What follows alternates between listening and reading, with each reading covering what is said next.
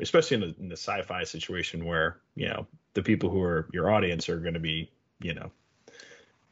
very nerds. Able to, such nerds. they're not just going to be nerds; they're going to be such nerds. Well, certain ones. Some people just read it and put the book down. Those are just regular boilerplate nerds. Some people read it and then talk about it. Those are the such nerds. It's a different strata of nerd. Hey, that's the name of the podcast. Just, yes. Some nerds are more nerdy than others, I guess you might say.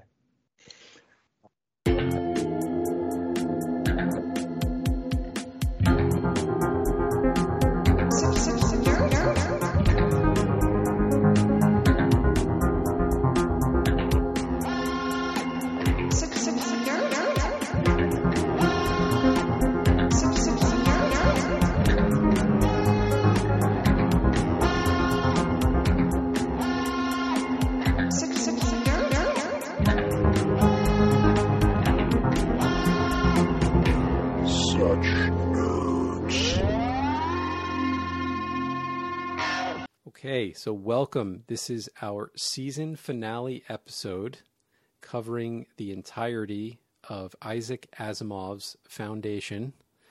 And with us today are a few guests. Brent, do you want to start us off? Sure. So my name is Brent. I have been a science fiction buff since I was in junior high and devoured a lot of the classic age of science fiction writers, including Asimov and Arthur C. Clarke and Heinlein and all those guys. I also happen to have an English degree, so I have an old dusty bag of tricks for thinking about and analyzing literature. So I'll try and figure out how to use some of that to contribute to the discussion. Awesome. Thank you, Brent. Dan? Hi, this is Dan. Coming to you live from Los Angeles, California. Jason and I have been friends for many years and went to nerd college together. Reading along to the book in the background, listening to the show, and I'm happy to be a part of it. Thanks, Dan. We're happy to have you. And Peter, I know our listeners know you, but go ahead and give your shout. Hey guys, I'm back. It's Peter, your favorite host who says the most important things. I'll be glad to have our two guests maybe show me up today, because I know Jason won't. Thanks for that, Peter. I'm Jason, and this is the Such Nerds podcast. So what we'd like to do today is just start with a brief overview of what we've covered. For those who are coming in fresh, just a quick review. We've read the Isaac Asimov Foundation novel, which is really the first published book within his series. It was published in 1951 and written mostly during the 40s. So to give us a little context of the era that he wrote that in and what was going on at the time.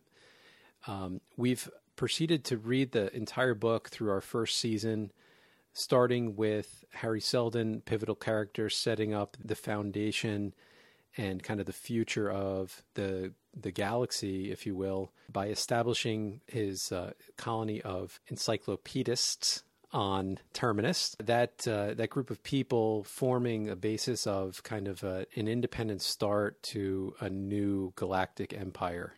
Proceeded through a little bit of maturation of that group of people into forming their own society, developing their own government, interacting with local sovereignties, and dealing with territorial disputes and power plays, the introduction of a very unique religion, passing through several learning phases of their development and expanding into interplanetary web of trade to establish their dominance and maintain their dominance, I should say. And culminating with a section of the book called The Merchant Princes, settling down on a more mature society than what they started with, where a senior trader establishes himself as the mayor, but is really kind of in a position more of a prince, or I'll say authoritarian figure in the Foundation Society. So as we proceeded through that entire book, we had various conversations about the key topics that we thought were pertinent, some interesting things along the way. And I think what we'd like to do today is actually explore at a little bit, maybe higher level of abstraction, some things about the book in its entirety and how it fits into, the overall sci-fi genre of the time. And why has it lasted as long as it has, and people are still enjoying and reading it today? To get things started, I'd like to prime us with a few icebreaker questions, if that's okay. Sounds like a great idea. So the first question is, and I'll give this one to Brent first because I think you're probably the first one to have done this. But the question is, why did you read the book? I would have read it in probably the early to mid 70s. And so I was, junior high age. It's a long time to recall, a specific recommendation. But at that time, I was just going through all of the classic science fiction out there. There just wasn't a lot of ways to get your inner geek on if you were scientifically inclined. And really almost the only outlet was science fiction and dreaming about stuff. Really, if you were an up-and-coming geek, science fiction was the only way to kind of hang out and fester and develop your nerdy impulses. So I basically, was in the library in my town every afternoon after school, and I was just probably knocking off 3 or 4 sci-fi novels a week at the very least. So it was inevitable that I was going to get sucked into Asimov. And it was very clear, even with my 12-year-old mind of the time, that this was a significant book, that this was different, and that it was really a classic. That's interesting. Yeah, I think to put that in perspective, nobody else on the podcast was born when you read this book for the first time. So it's amazing. I'll just take that as a factual statement, and I won't get depressed about it. That's all it is. That's all we're here to talk about. Scientific fact, right? Yeah. So I think, that's a testament to, the fact that this is still something interesting, and Apple's like ready to, release their, what are they called? A miniseries interpretation of the novels. Still today, it's powerful. Yeah, they're actually, by the way, saying that they've got story arcs outlined for up to 8 seasons of 10 hours apiece. Wow. So they're really, if they're pulling in the audience, they're geared up for the long haul. This is going to be their Game of Thrones attempt. Could very well be. So Dan, same question for you. Why did you read the book? Not to mimic some of your other co-hosts, but it's not because Jason told me to. It's because Jason told me he was reading it, and I thought it'd be worthwhile to read along. I was in between sci-fi books at the time, and I'd seen advertisements for the TV show, and I was like, oh well, I'd heard good things about the series. It seemed like a good time to cue into it. It's a very good book, so I kind of continued with it, and I listened to some of the other episodes of the podcast that really helped out as an add-on to understand everything that's going on. It's a full immersive experience. You got your book, you got your read and listen along, and polish through the first book and ready to start the second. Would you say it was almost like you were having a conversation with us as you read the book? Like it was that good? It's nearly. The book or the podcast? The podcast. Yes. I felt like you and I were smoking long cigars together, discussing all the important science fiction. You got that super sweet vegan tobacco. Yeah, pretty much. Vegan from the book, as in Star Vega, or vegan as people who don't eat meat. I see. I was thinking it was like a meat thing. Yeah, we were hooked on the vegan as a dietary regime thing. The vegan tobacco. They keep saying vegan tobacco. I don't know if it's or Vega. Yeah, well, there's a star nearby us that's called Vega, and so I don't think veganism had been invented when these books were laid down. First mystery solved. Yeah, you thought you were just very prescient 70 years in advance, knowing about dietary preferences. Turns out it was just coincidence. Peter had us trying to figure out what the heck carnivorous tobacco would be like. It would be way better. Yeah, it was smell of bacon, right? Right. It would still make life worth living as opposed to the vegan tobacco. Yes. So, Peter, I'm sure that listeners to the early pods know why you read the book, but do you want to just give a quick rehash there for anybody who might be coming in just for the book summary? Jason locked me up in his basement and wouldn't let me out until I read it. The story gets more severe every time you tell it. No, we had talked about reading it a while ago, and we were working through. I don't know. We were working through something similar together. Dune. We were reading Dune, and then it was like, "Hey, have you ever read the Isaac Asimov stuff?" I almost called him Asimov again, and the answer was no. So then Jason was brainstorming about this podcast like months and months, possibly even years before we actually did It's it. hardly years. It was a couple of months. Okay. Yeah. I don't know. Time has ceased to have meaning for me, so it's hard for me to recollect exactly when it was. It's still 2020, right? Yeah. Is it 2020 already? Is it Now 2020? and forever. Yeah, now and forever, right? Now and forever. I can't wait for lockdown to stop.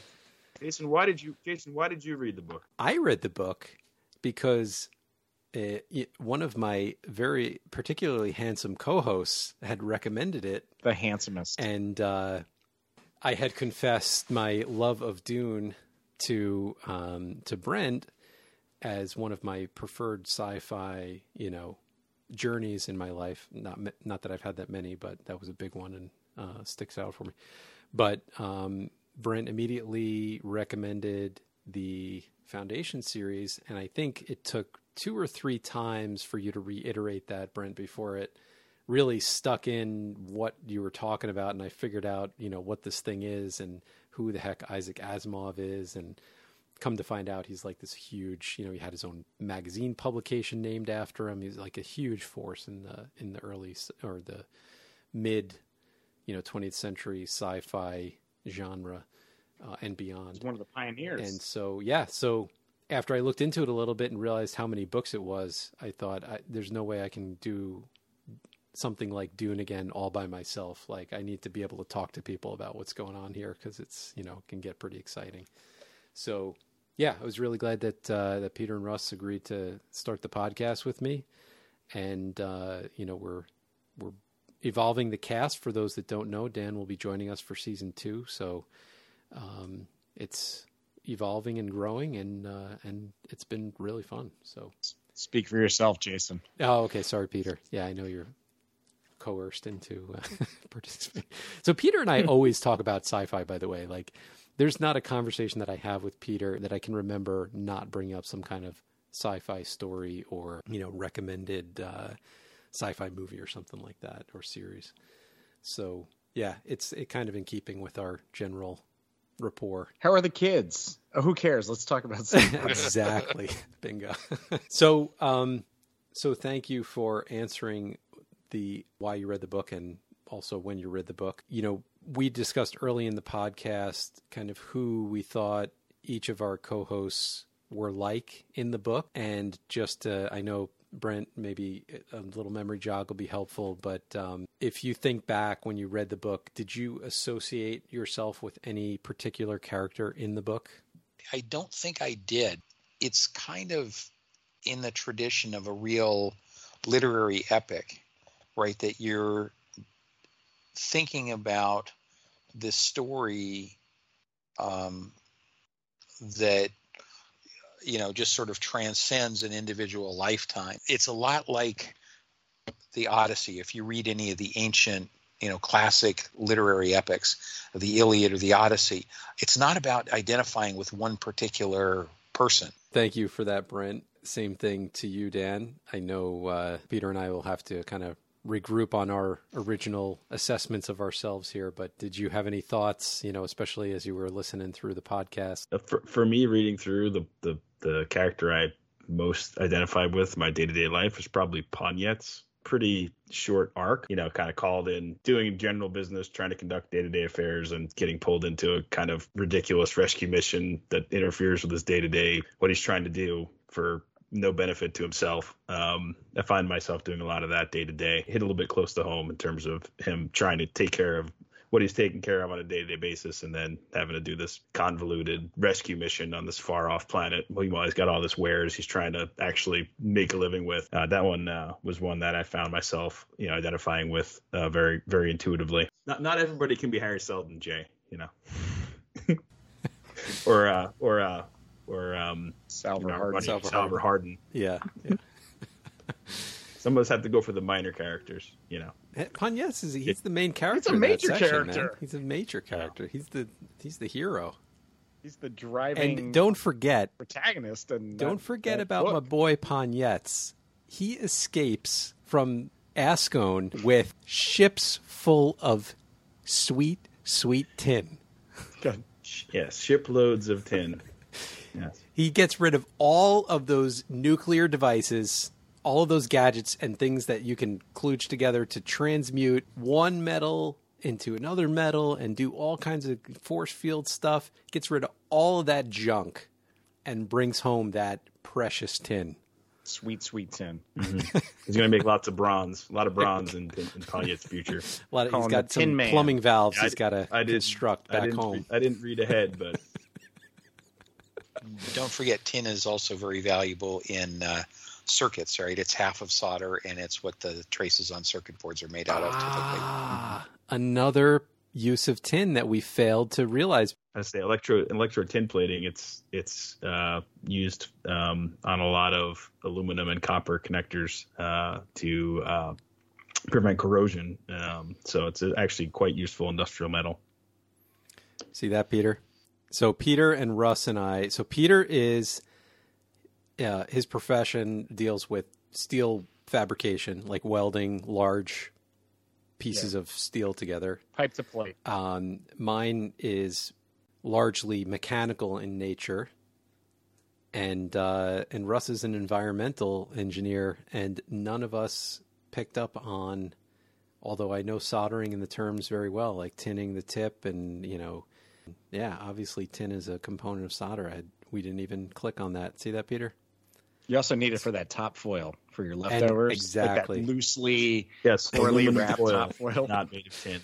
Yes. As has been stated before. I don't still not made know of tin. what you're saying to me right now, but I think that you're lying. Or we need it for our helmets to avoid UFO wave propagation into our brains. Exactly. Right. The government rays from the satellites and the chemtrails. I'd like to welcome back to our periodic table podcast. More like boron. Right. Well, it's good we brought the big guns on to help us, figure out some second mystery solved. It's like 2 mysteries we solved today, at least. Probably more that I didn't even realize. Dude. Yeah. You should really have him on the podcast sometime. I know.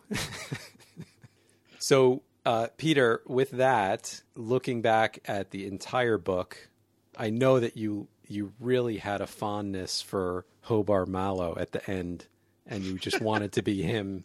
But do you still see yourself as Salvor Hardin, or do you? The guy I'd want to be is Jord Farah. He seems like a chill dude. He's got that sweet vegan tobacco. He's got that dope pipe that was cool enough that Salvor Hardin would smoke it and fondly remember him. So that's who I want to be. Yeah, but I'm probably King Leopold. He's kind of a putz, very ineffective. Better than Weenus. It is better than Weenus. Yeah. I don't think anybody really reminds me of Weenus, but and I can't help but continue to associate myself with Pyrene. I know he was a very minor character. I'll say the antagonist to our Salvor Hardin protagonist, but I feel like his personality is something I have struggled with most of my life. Fair. And you probably owe Russ an apology because I think you said he was like Weenus at one point. No, you said he was like Weenus. I said, well, I don't know if mine's better. I said he was like Gal Dornick, and I really meant like in the podcast. So I hope that wasn't taken with offense. But Peter, what was your high point of the book? I did like the orchestration of the overthrow, basically the reveal of the power of the pseudo-scientific religious state that took over the various worlds in the Four Kingdoms. All the lights go out. Everybody panics. There's no food replicators or whatever working. The hospitals are shut down. Transportation's gone. The super dope throne stops hovering. And it's just like the big reveal. It's like, oh, the cards were stacked from the get-go. That was the best part. And would you say that in general you don't despair about the idea of Salvor Harding using religion to control the masses? No, because it's so effective. I'd like to take this opportunity to announce my new religion called Peterism. I'm not going to elaborate on that.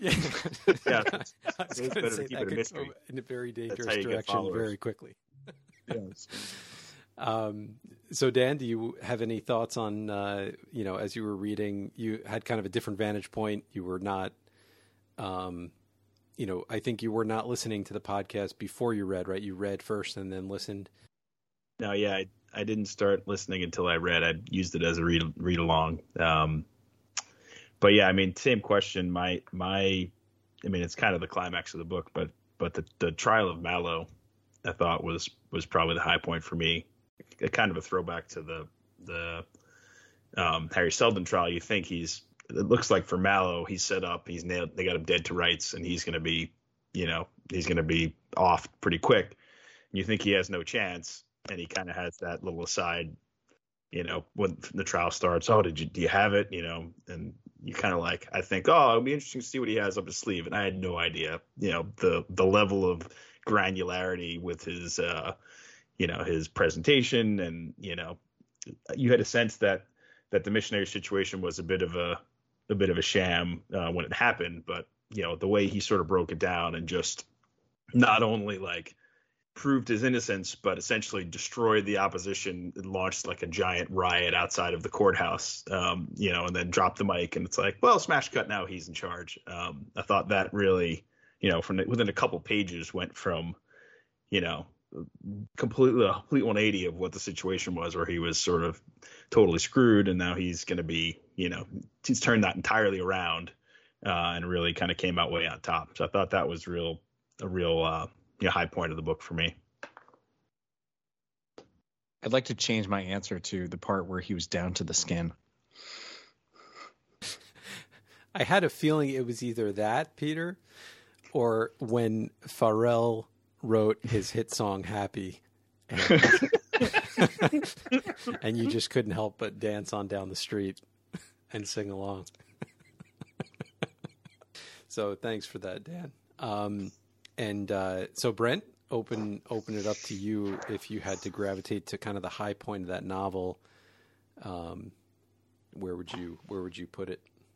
I kind of agree with Dan, although the trial of Harry Seldon itself was pretty amazing. But I think that the whole thing about the story of Mallow is a much more mature piece of writing. It just has, I don't really know how to characterize it, but it just has a voice and a depth to it that is just much more solid than the earlier books. And I think you just really have to look at the fact that Asimov was maturing as a writer, the fact that he pulls this rabbit out of a hat without being what's called a deus ex machina, the magic mechanism that's unconnected to the story, which is a very bad thing. You don't want to depend on a deus ex machina, or the God is in the machine is the translation from Latin for the term.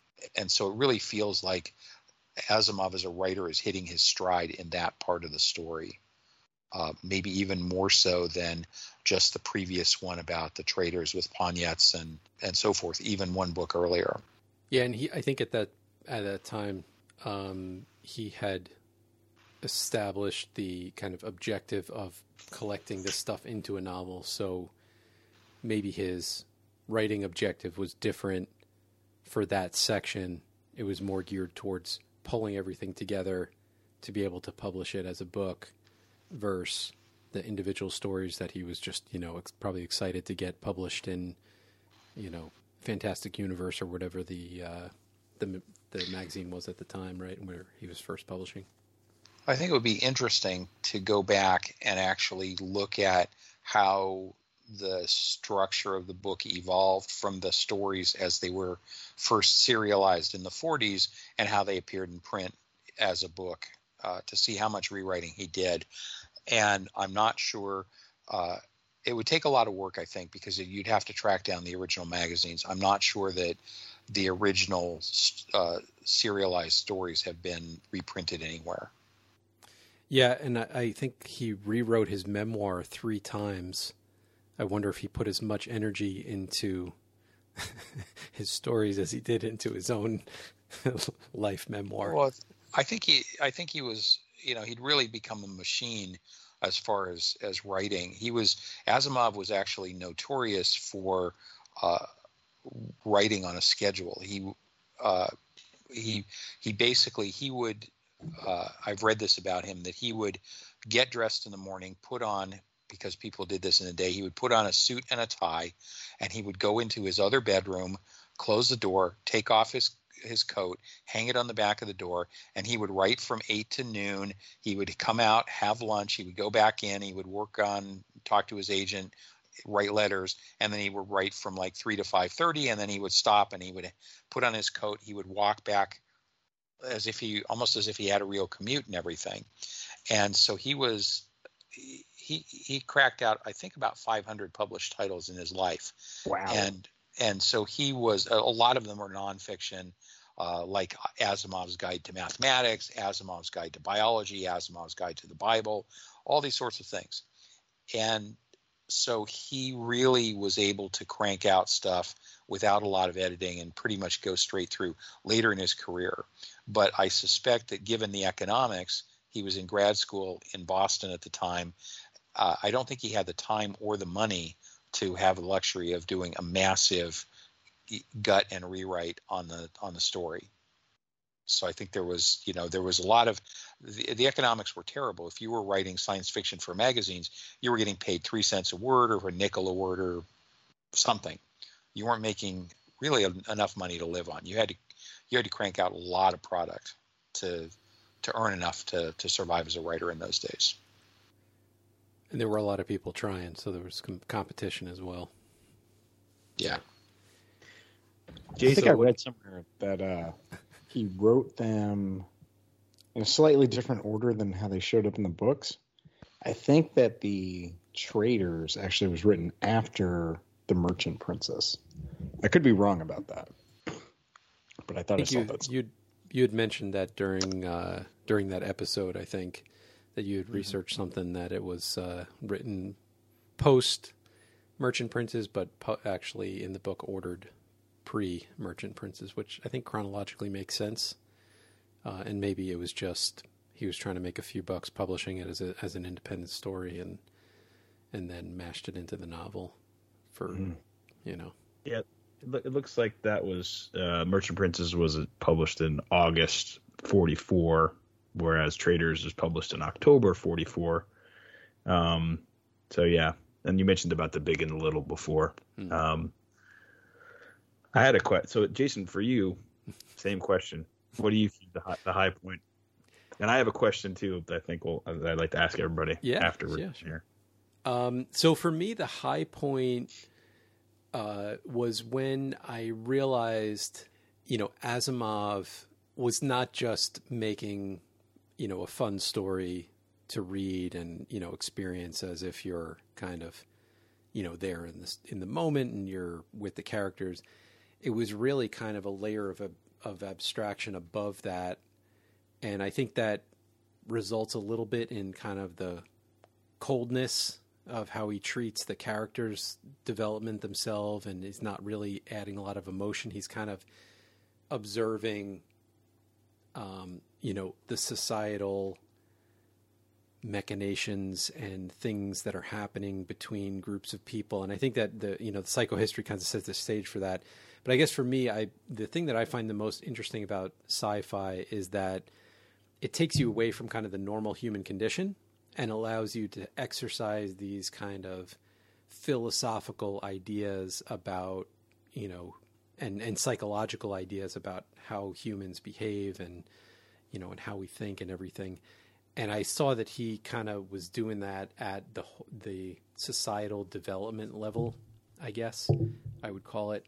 So for me, it was really interesting to see him go through kind of the cycle of using religion to organize society and maintain, civilization's inertia towards a higher end. And then it kind of expands into trade relationships and interconnected relationships and contracts and things like that, forming the basis of society's stability. So I'm really interested to see kind of what the next stages of development are, because it seems very rudimentary, and you'd think a 50,000 year time period to mature from what we have today to the future, they'd be far more mature, but it's almost like they're kind of resetting and going through this process again. So maybe it's not a high point, but it's like the high idea of the novel that I started to latch on to. I think that's exactly what makes it such an enduring series. It's not necessarily the quality of the writing, which is, a young writer who would, yes, turn out to be great, but wasn't at the height of his prime then. It wasn't the world building and the complex details like Dune, which is an epic in a very different sort. But it's this notion of psychohistory, which is really wrestling with the question of what is human nature?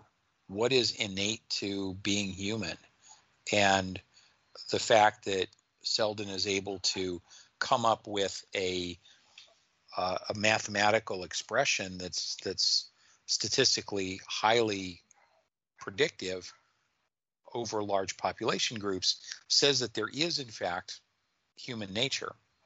And so I think that was something that I discovered when I was in school, and my focus in getting an English degree was on the 14th century poetry written in Middle English. And what fascinated me as I started to explore that was that a lot of the characters that were described in the poetry that I read were exactly like people today.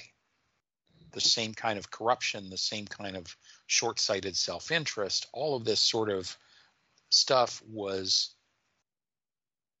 visible in the characters that were created and that were satirized in the poetry 600 years ago. So there is a sort of basic, set of characteristics of humanity. And so the brilliance of the whole series is to say, yes, there is human nature, and we can and appeal to science fiction people because there's a mathematical treatment for human nature. And so I'm in a separate book group, and we read the Greek classics, and it's a lot of the same echoes, right? You're reading the Iliad and the Odyssey, and you're getting into Plato and whatnot, and it's the basic human nature hasn't changed. Peter, you have another book club? I have another book club. Hold on, you're reading books with other guys? I don't know how to break this to you, Jason, but I've been unfaithful in my book reading. With the Greek mythology, it's no wonder he was so fond of no wonder the skin part. There you go. Dan, you had a question. I have more here that ready to fire, but why don't you go ahead?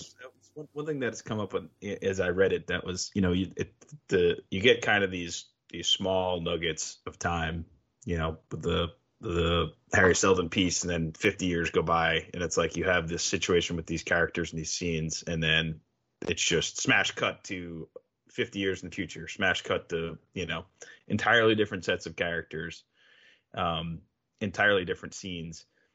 Was there any of the sort of the story arcs that were characters that you found yourself wanting to sort of be fleshed out more before they were moved on from, in terms of either scene or a story arc, or some character that you thought was interesting that deserved more treatment before they were subsumed by history?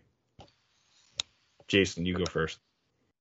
That's a good question, actually. My immediate cynical thought as you were saying the question was like, yeah, all of the characters, because he doesn't really flesh out very many characters, right? He really focuses on the hero of the arc for that particular section. We've got Harry Seldon up front, then we've got Salvor Hardin after that, then we've got Pagnettes, and then we've got Hobar Mallow, right? And those are really the four characters that he actually fleshes out. I think I was holding out hope that there was some reason behind the lack of women when Peter, brought it to the front of our attention during the podcast, that there was something strategic about that, and that he wasn't just, a 1940s male chauvinist, and doing it as subconsciously just because that's what everybody did at the time. I guess I would have liked to seen those female characters that were in there rather than, the shrew just being a shrew all the time, really giving them a little bit of story in the process and getting to know them better. It did feel, after looking back, very off balance gender wise. Well, I think it wasn't. I don't think you can necessarily associate it with chauvinism. I think it may have been that, like many nerdy types in that day, he may have actually not dated much, or really not much known too much about the female species. Remember, a lot of this was laid down by a 23-year-old chemistry grad student, and I don't think he may have really known how to write women because he hadn't really been around too many. So it's a very good point. Would you say that he didn't have much chemistry with the ladies?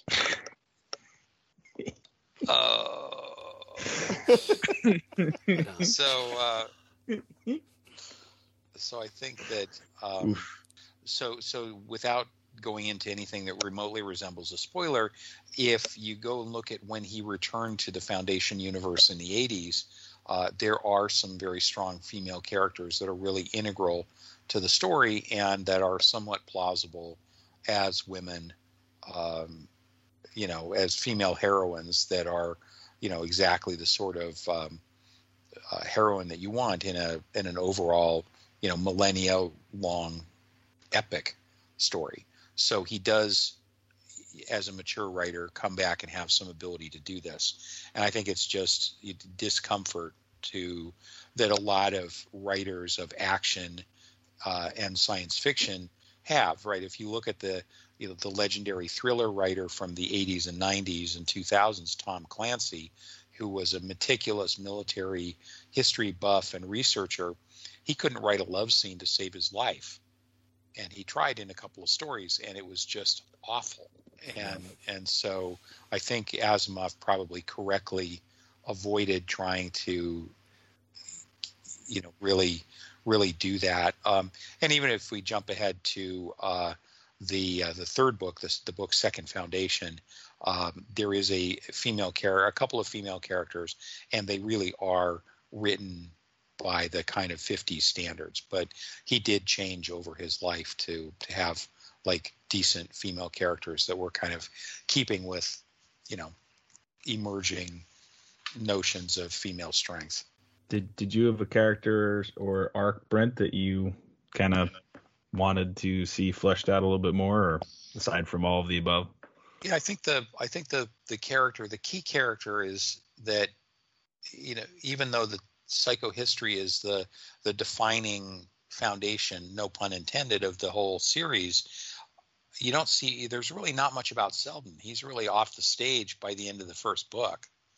And so again, there's no spoiler in saying that a lot of the later 1980s and 1990s material really fleshes out Selden and how did he get to creating psychohistory. And so he has a whole series of adventures in, things that are prequels and that are stitched in between parts of the Foundation novels. He really does there's a lot of exposition and backstory. But I remember reading this before those were written and thinking, why is Selden off the stage by the end of not even Act 1? Yeah, I would say, I guess, probably wasn't super excited to hear more about Gal Dornick.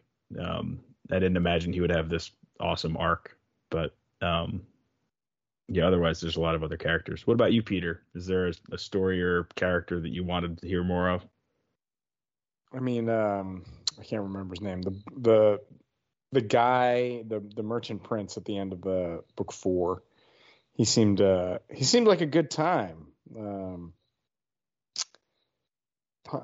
Ponetz. Hobart Mallow? Yeah, Mallow. Okay. He's got his like lush villa and he's like living the high life. He's got his manservants, He's got his oiled dark skin. Like that dude is living it up. And I'm sure that he's got like lots of little fun adventures in there. Mm-hmm. Yeah, I was thinking, the flip side of that, where at the end he's sort of choosing the, to wear down the, our boy, the Commodore, and by attrition, by just basically starving him, and Commodore's wife was just brutalizing him. When times were good. I can only imagine sort of how that sort of spiraled down as things got worse and worse, and all the washing machines and the other things he got him stopped working, and she thought he was a failure to start. I can only imagine sort of how things got worse from there.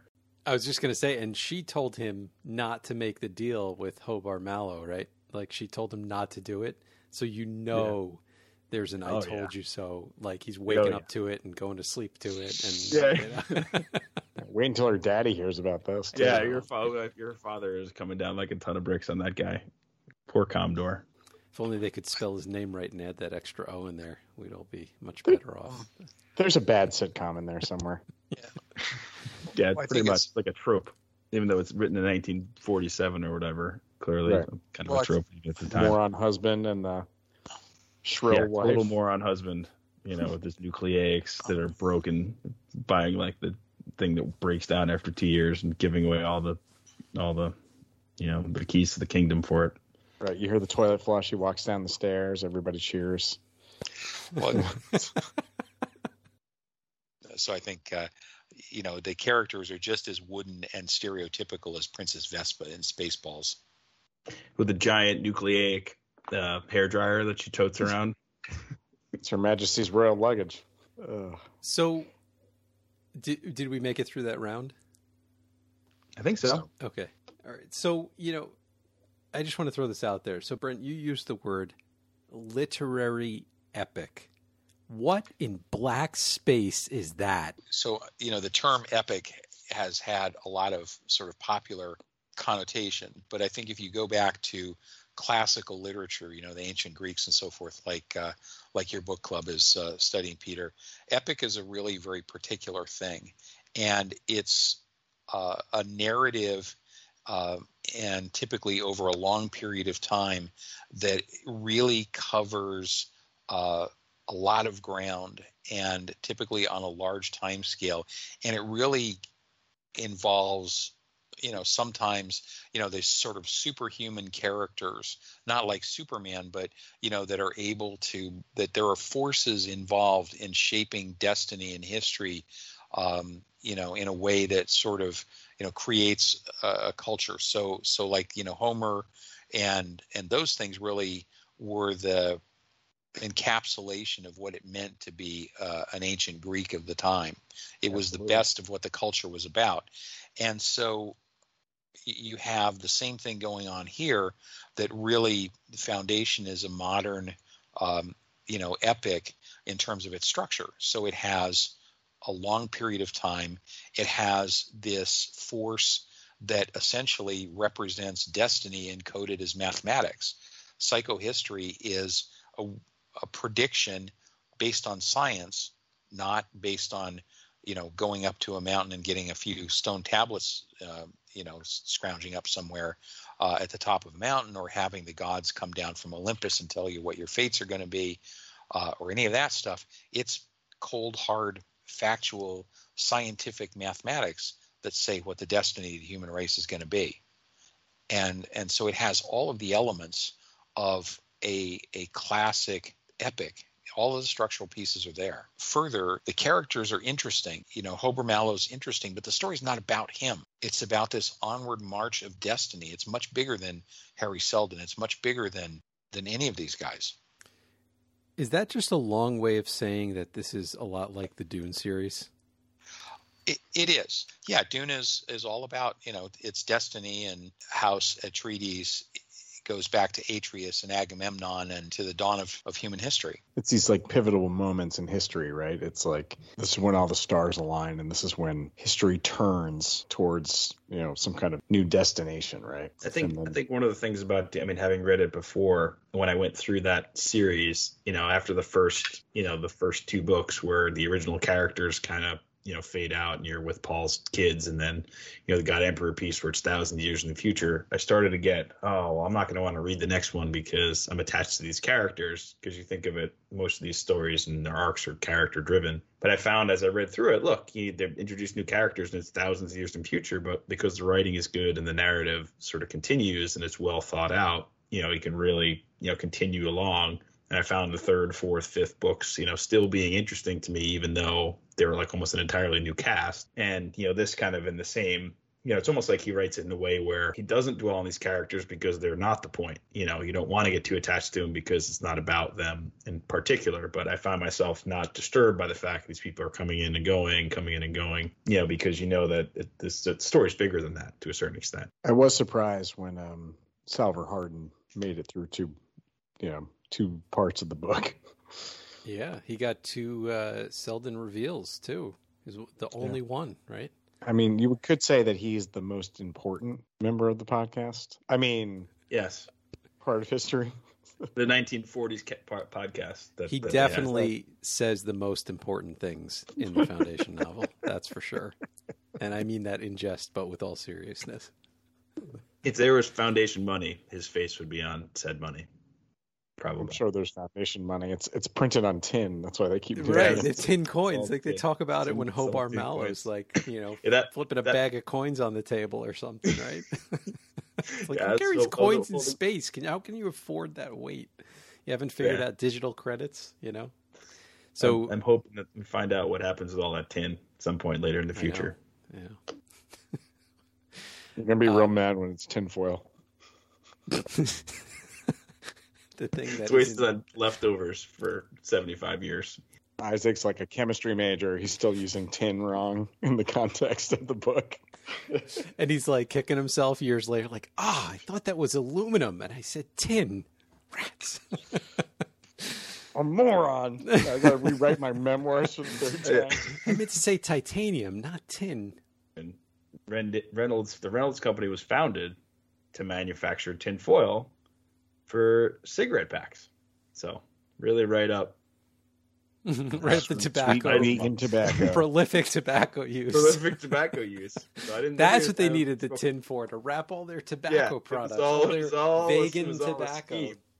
Yeah. They smash cut to him, smoking a giant cigar in the skin, and they snatched past the part where he unrolled this tremendous foil package that was containing it, with all of this tin hoardings. But all the carnivorous tobacco was going bad, so they needed to get some top foil for that stuff. Needed the foil. So I just want to mention, you made me think of this, Dan, when you were talking about the the nature of the epic, of getting used to it on Dune, breaking the ice by learning how to evolve through characters to the next characters that come. And what I noticed after reading, and I've also been listening to some older sci-fi stories on another podcast that is pretty interesting. Now that I've read the Foundation book itself, and after Peter illuminated the idea of this interregnum between, the period when the empire falls and before a new kind of empire is established, there's a lot of this in the air during that time, more so than just the topics of like these, types of technology and fantasies about the use of certain technologies. This idea of like things happening in an interregnum are things that entire other stories are written on, and it almost seems like a lot of authors were kind of riffing on each other's storylines with other sub-stories or addendum stories and things like that. And there's a lot of references to things that sound a lot like something in the Asimov, and we call him Asimov, by the way, in the Asimov Foundation universe that are happening on some planets, that are not necessarily main storyline referenced in his books, but are believable kind of other locations throughout the galaxy where stuff is happening in that context or in that environment. So it seems like that's also supported kind of this lasting position of Foundation in the sci-fi pantheon, right? They have their place in the pantheon because they've become this interconnected web of storylines across all these other sci-fi storylines that ties it all together and carries it forward. So, and I imagine we'll be seeing some of those pretty soon. My reading of ahead has been involved as far as reading the cover of the next book, which says Foundation and Empire. And so my guess is that the foreshadowing from Hober Mallow's story being that, the Empire is still floating around out there, and there's this whole other backstory that you're talking about a little bit that's going on. That you read ahead? I read 3 words ahead. Yes. Yeah, I think the Empire Strikes Back. Speaking of borrowing from other science fiction. Yeah. Nice pull. And for those of you who are just joining us, welcome back to our Star Wars podcast. I was just going to say, like you mentioned in the prior episode about George Lucas borrowing some themes. The Empire theme is kind of it's kind of a broad theme where you have this big, giant organization that, I think that the decadence of the Empire in the Asimov series here is not totally reflected in Star Wars, but, it seems like you think, oh, they're decadent, but I think we'll find out they're still, even in their decadence, the fall, like he's saying, will last a long time. There's still, elements of it that you're going to have to be dealing with going forward. I think of the Empire in Foundation, it's more like the Hitchhiker's Guide to the Galaxy of just like this bureaucratic sort of sclerotic operation rather than like evil people and these thin 2-dimensional characters. It's just like this bureaucracy that's sort of grown too big for its own good and just is ineffective and is unable to sort of fulfill its task as a governing entity, more of like a bureaucracy. I was going to say, is there any other kind of bureaucracy? I thought that was like, you just defined bureaucracy for me. I thought, that's what everybody thought it was. Depends how bureaucratic you can possibly be. But yes, I guess if you're trying to govern an entire galaxy, it's like, trying to work out federal governments have enough issues, let alone planetary governments, let alone like interstellar governments. Right. There's an entire planet that's basically a giant office building, and that's the opening of the story, right? Yeah. People are literally afraid to go outside. That's how specialized they are. And this is in the 40s. It's not like the modern day when they had tremendous ozone layer back in those days. Yeah, so why be afraid to go outside, So actually that is a trigger for something I wanted to sort of think about that's really interesting in the books is, so here we are today with the internet and handheld high-powered computational equipment, and a reader looking at this book for the first time is like, where are the computers? And And it's really interesting to ponder, and to respect the fact that the story still works even without any computer equipment. And, clearly it was a function of the time it was written. But when you start to dig into Asimov's relationship with computers, things get sort of interesting, because these books came out in 51, 52.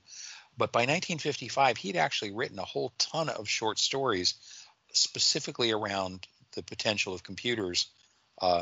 And in fact, I would highly recommend dredging one up. I don't recall which collection it was in, but the story is called The Last Question. And it's an absolutely charming story, one that raises a very interesting philosophical point, a very fun read. And so Asimov was quickly writing about computers and their potential not very long after the Foundation. So again, I don't think it's a spoiler to come back and say the later Foundation novels from the 80s and beyond actually did have computers appropriately as tools. And I think it's not widely remembered by people today, but Asimov actually was a highly visible spokesman for Radio Shack computers in the early 80s. He was in TV ads, print ads. They built an entire marketing campaign around these pre-MS-DOS personal computers around Asimov, and so he was writing on a computer. He was one of the first sci-fi authors to actually write on a computer. So he did get it about computers not long after Foundation appeared, but I think he's saved by the fact that the scope of this thing is really, it's epic, right? So it doesn't really matter whether computers are there or not. Yeah, it doesn't have to get granular enough to be like, well, how did they do planetary travel? It's like not even addressed really. It's like Rose got a spaceship and he goes from A to B. You don't find out about the mechanics of how it works or anything like that.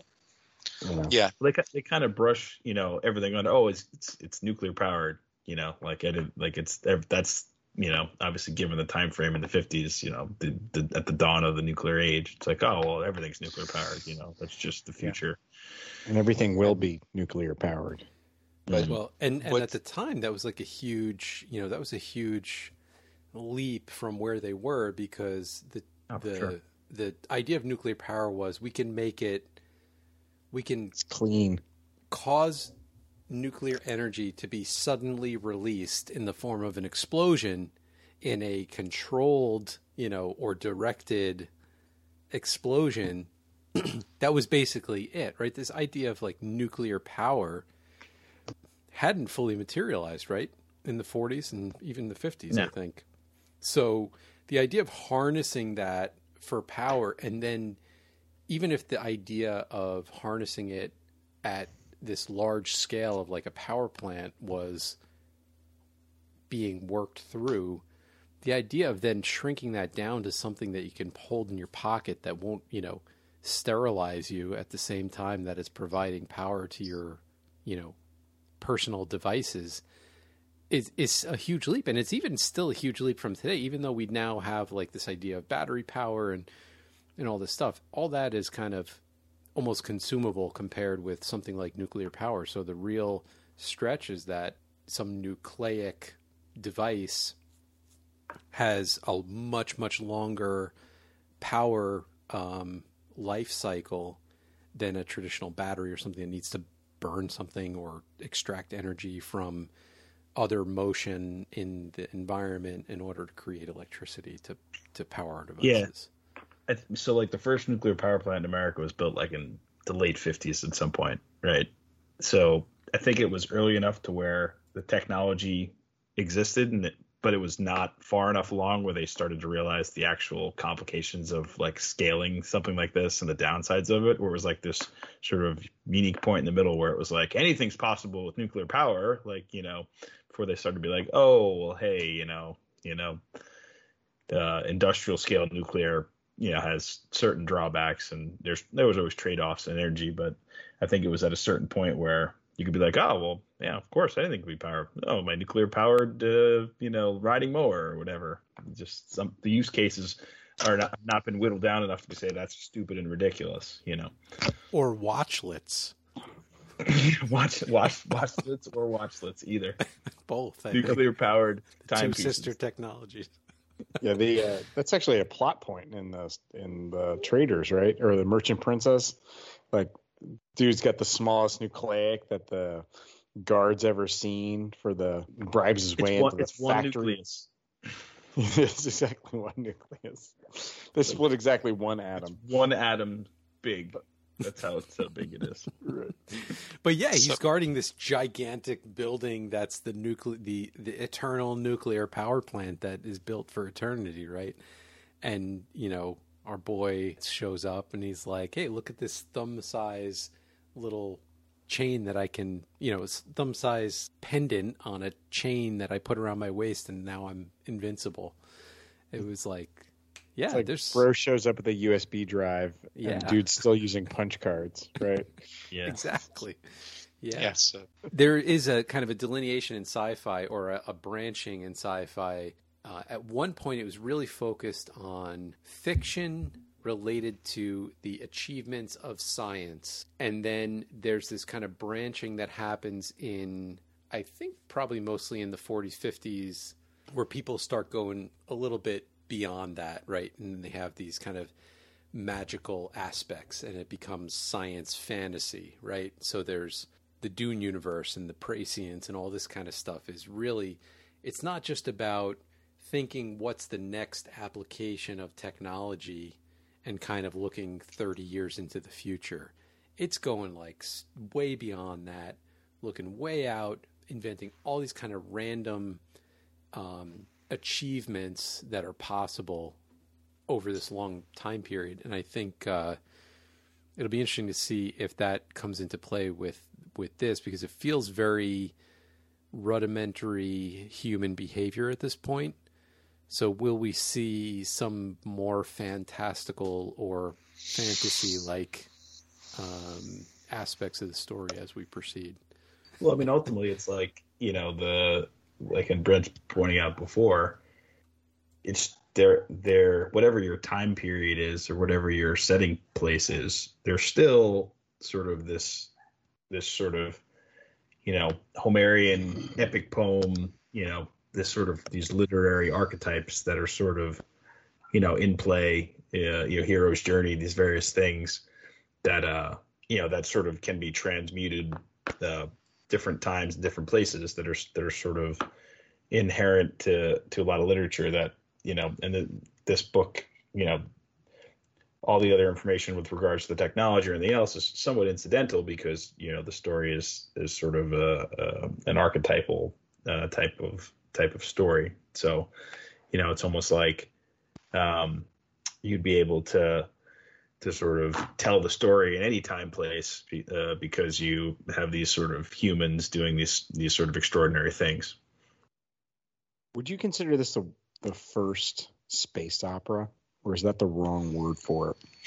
I think that's the wrong word. I think, if you look at space opera, it would be, and actually which predates Foundation, would be the Lensman and the Skylark series by Doc Smith, which really had its roots in the late 20s, and I think one of the things about, space opera is that nobody ever has to go to the bathroom. Spaceships do not have bathrooms on them. Whereas in Foundation, no washlets. And so didn't have enough tin back then. Barbarism. They don't go into at length in the Foundation series how you go to the bathroom on the spaceship, but the spaceships have bathrooms. But space opera is so improbably drawn that the ships don't need any bathrooms. The universe is so perfect and so cartoonish that just it's like a comic book. I'd like to welcome you back to our Interstellar Restroom podcast. The future of bathroom technology has come up more than once. So I would like to, I think we've had a lot of good discussion today. I would like to actually wind things down here. I know that Russ is not here to enjoy this, but I think there is an award due from the first season, and I would like to, in spirit, Peter, there's no actual trophy or plaque or anything. What? But in spirit, I would like to offer Peter the Prescience Award for season 1. Hey, And the look at reason that. for that, Got you some clapping emojis. yeah, I got a clap emoji. Congratulations. and the reason for that is because, I recently, in preparation for today's show, re-listened to all of our episodes. I did accelerate the speed a little bit, so I might have missed a little bit of nuance, but I think I mostly got it. And what I took away was the fact that Peter consistently predicted what was going to happen, or what was the fallout of what we just read throughout the entire season. And I think you did it totally subconsciously, because in the first episode, like, one of your standout comments was like, I guess nobody believes in God anymore. And then, like, next section, Salvor Hardin's like laying down the biz with this new religion that he's created to fill the void, And then you're like, what's he going to do with this, with his nuclear power? Is he going to create some kind of like nuclear power arrangement and then sabotage it? I don't know. Like, those are your words. And it's exactly what he did. Like, you're just like, this stuff is just rolling off your tongue. And there was other stuff in the end as well. You latched on to Furl and started calling him Farrell. And I was like, I almost dropped the book when I read because I did read a little bit ahead in book 2. And it's like, What? first pivotal character. You read ahead? First pivotal character, and he's like the progeny of Mallow, and his name is Forel. And I was just like, I couldn't believe it. And like, Peter is prescient. There's no question in my mind. That's when I committed to myself that somehow I would get you known for your skill, your natural inherent skill. But yeah, I can tell that either you are like the resident, it's like second nature for you because you've read so much sci-fi, you just kind of like have a feeling for what's going to happen next, or like you are truly dabbling in the spice.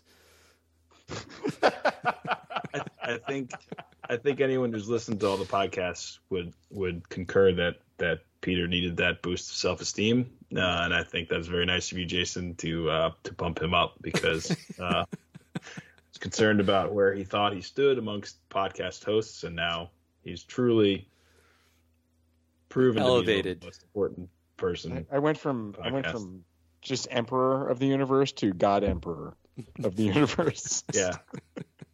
Everybody knows how that ended for that guy. Just to remind you.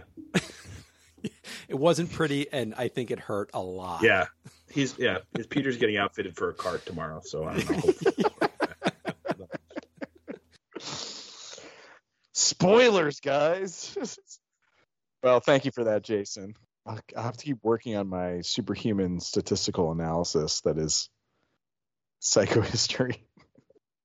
Stage 5 guild navigator, Peter. Fantastic. Just keep bringing that sweet, sweet spice for me.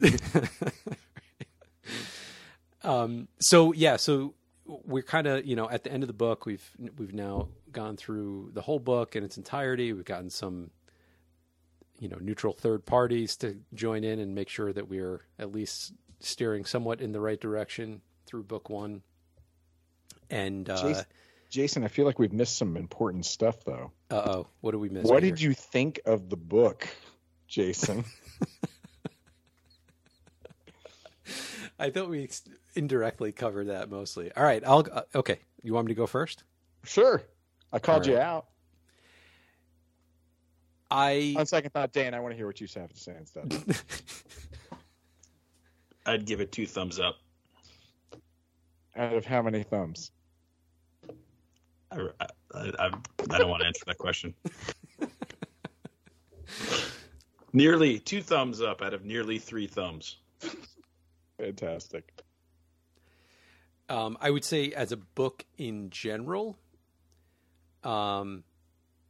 it might be hard sell for some people who are not into sci-fi to like use this as their gateway into reading sci-fi.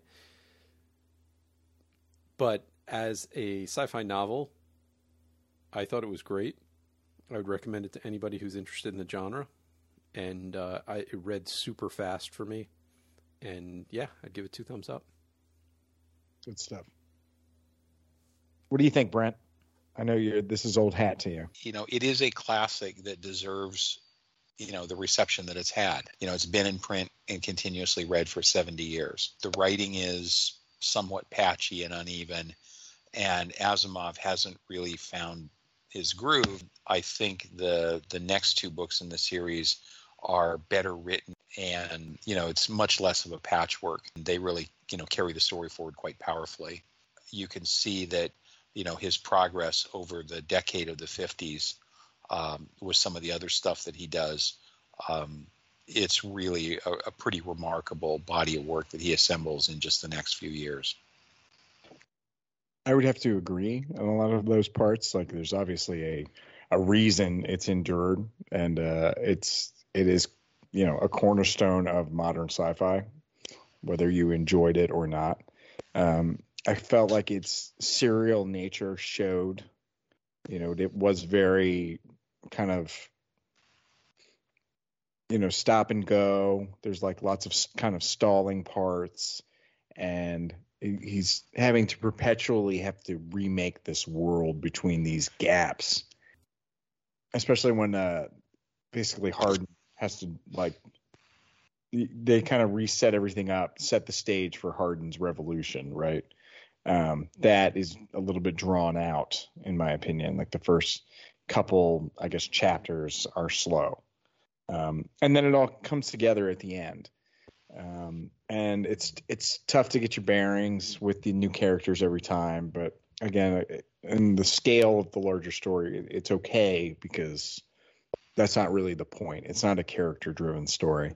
You see his potential as a writer in the book itself, right?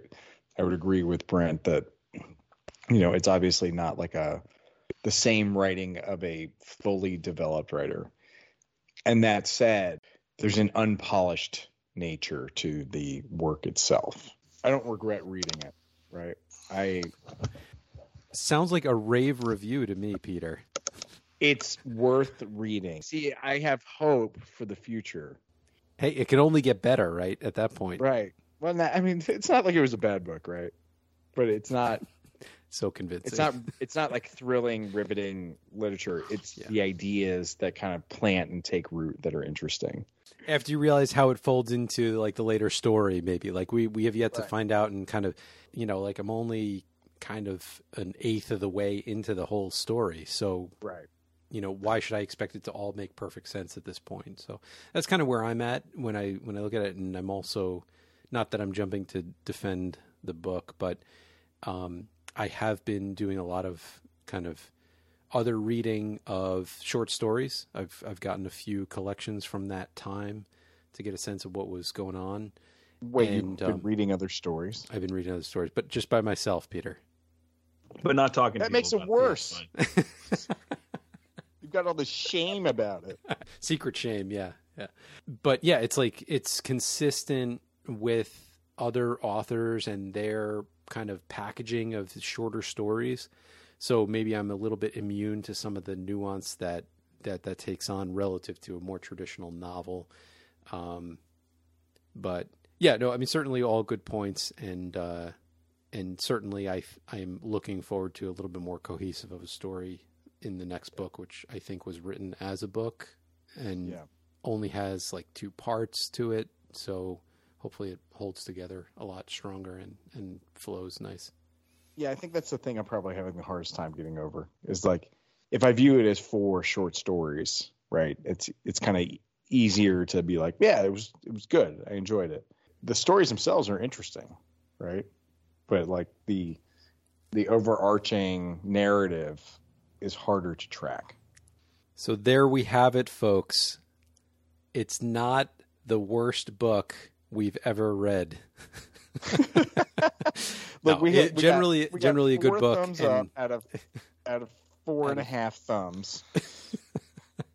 And we're all looking forward to the next book and the next season of the podcast, I'm sure. Woo! There it is. So there we have it, folks. General happiness and joy with the book. A few things to be desired that we're looking forward to growing with Asimov, maybe I should say, as he makes his way through his epic journey of writing his future novels that we haven't read yet. So obviously they're already written, but we're going to read them in chronological order by date of publishing. And our next adventure is a foray into Foundation and Empire. I am Jason, and I have been your host tonight with my fabulous co-hosts, Peter, Dan, and Brent. and thank you guys so much for coming on the podcast, by the way. It was My pleasure. nice not just to hear myself talk all the time. Hopefully I made enough Dune references to carry my weight here. Yeah, absolutely. Never enough Dune references. So I'll just say thank you again to all of our listeners for hanging with us. And we hope you enjoyed. And if you haven't listened to season 1, there's a ton more nuggets to enjoy. So I recommend that you go ahead and give us a listen. And we hope you will join us again in season 2 as we read Foundation and Empire. It will be myself, Jason, Peter, and Dan. And we look forward to it and hope you do too. Have a good night, everybody. Bye-bye. Good night. Good night, everybody.